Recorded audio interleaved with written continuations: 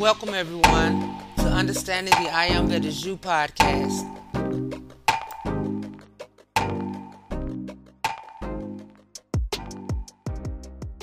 Yay! Grateful night, family of light. It's your girl, Wynn Ruffin, and I pray all is well with everyone, and your hearts and minds are full of love, joy, and compassion for all of your brothers and sisters in spirit. And though the Thanksgiving holiday is done, let us, every day of our lives, maintain those higher vibrations of gratitude and thankfulness.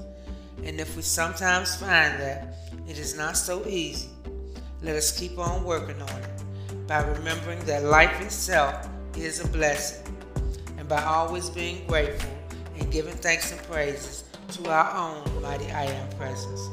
Because it is the presence of the living God dwelling within us and the reason to always be thankful. Amen. Give thanks and praises for love and life, and y'all be loved.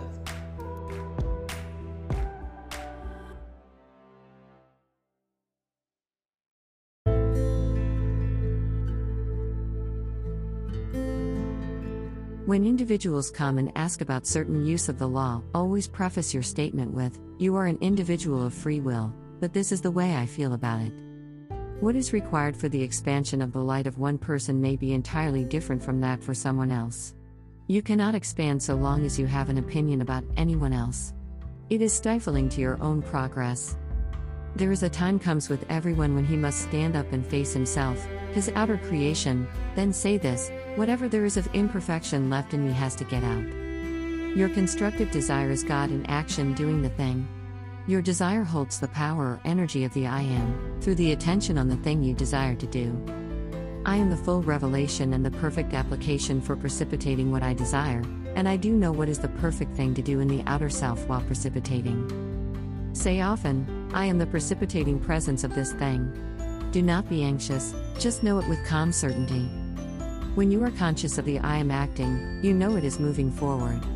Do not let in the sense of disappointment, rather say, I am the perfect harmony of my thought, feeling, and action. Out of thy pure essence, we receive now and forever thy strength, thy wisdom, thy understanding application of thy great and marvelous laws, that we may produce and maintain thy perfection in each life, mind, body, home, and world. Beloved Saint Germain.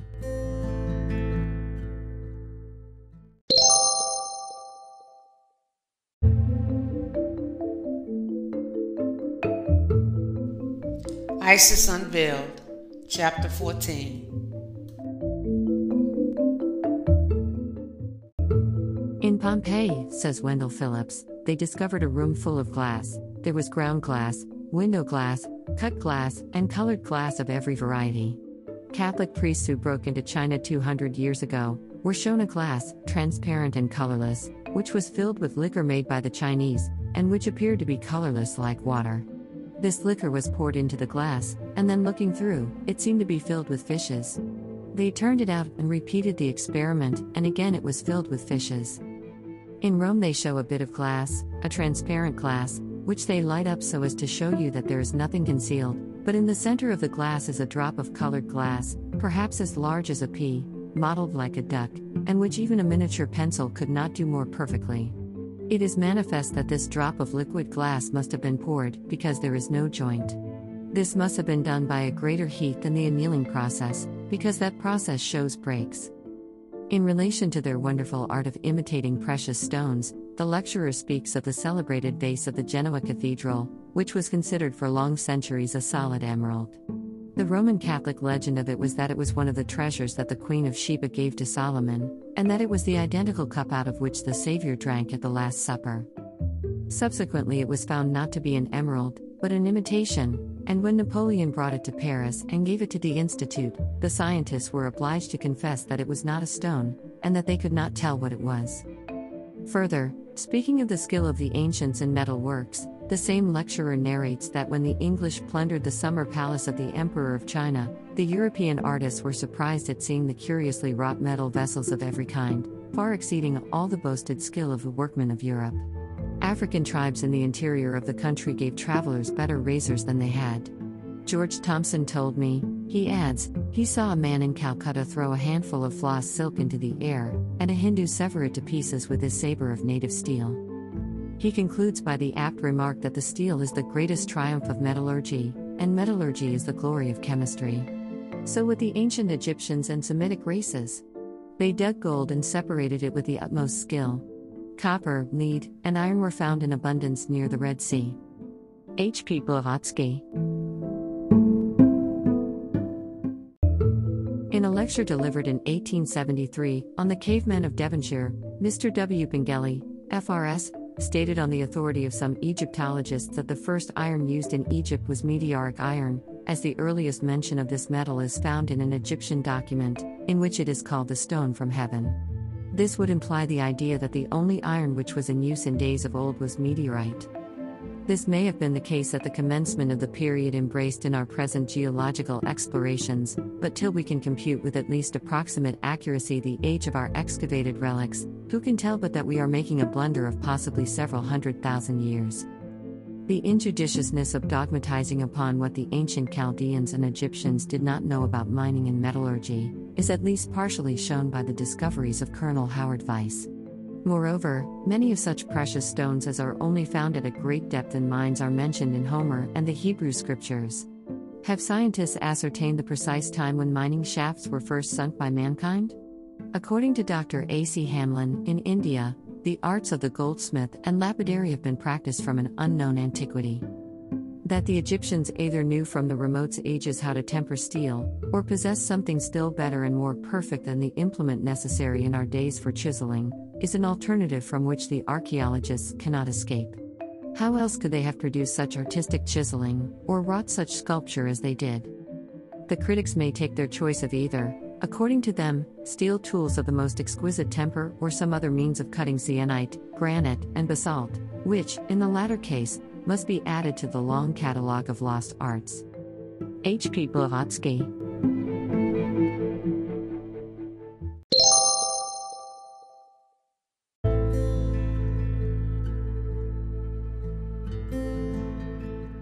The I Am Discourses, Volume 14.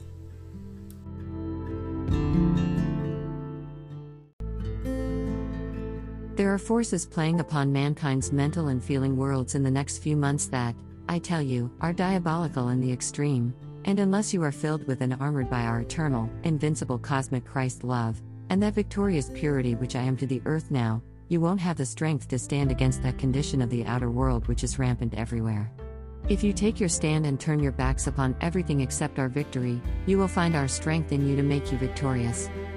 If you are determined, your mighty I Am presence shall have all, and it shall come into yourselves and reveal the beauty and perfection of its glory, and be its joyous, victorious accomplishment in everything in this world. If you want to be or release its mastery over things in this world, then my dear ones, we are there to assist you.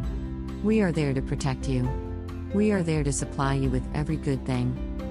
We are there to lift you above every turmoil. But I plead with you, do not use the tools of the sinister force and then expect the protection of the ascended masters, because you will not have it. I'm not going to leave you in any misunderstanding about these things that come under the great law and control of the energy of the universe. If you use the slightest element of deceit, you have placed yourself under the law of the sinister force. There is no such thing as a little white lie. There never was, there never will be.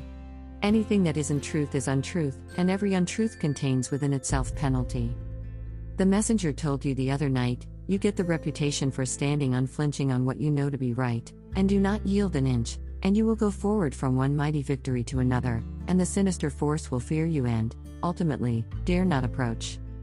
All you have to take is your unshakable stand with the perfection of your mighty I Am presence, and know that it is the authority to command and to compel everything that is of human feeling, human discord, human plans, human ideas to be forced into the violet consuming flame by your command, and it shall be so. You are not at the mercy of these forces of the outer world, my dear ones. You have legions of ascended master friends who guard you like diamonds, because every one of you is an open door through which our light and purity and cosmic Christ love can flood into the atmosphere of earth, wherever you abide, and you might just as well get the reputation now for being inflexibly and immovably firm in your decision. Beloved Elohim of purity,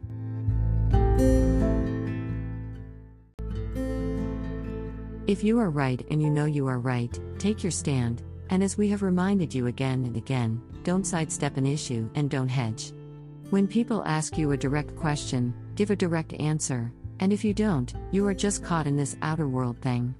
The outer world has so long thought it could hide something, and people don't hide a thing, dear ones. That old human intellect, it is so hypnotized, self-hypnotized by its own imaginary power, which is but temporary energy because it has no eternally sustained supply of energy. It has imagined so long that it can hide something. It has gone on in its brazen conceit and gotten into deeper distress all the time. People think they hide things from others. They may not tell them, and they may fawn upon somebody else, but underneath, if it's in the feeling world, you are standing in each other's atmosphere, and your feeling world extends for at least a radius of 50 feet around the physical body in every direction, so, anybody that stands in your feeling world feels your feeling. Therefore, there is no such thing as fooling the presence, or fooling the law, or fooling us. The intellect has preferred to fool itself, but it really hasn't fooled the people around the individual. People become sensitive to these things, and don't you know discord, when you step into somebody's atmosphere who is angry? They may not say a word, but don't you know it? Don't you feel it when you come near? Well, so does everybody else feel you. If somebody has got a wrong motive, sooner or later it reveals itself.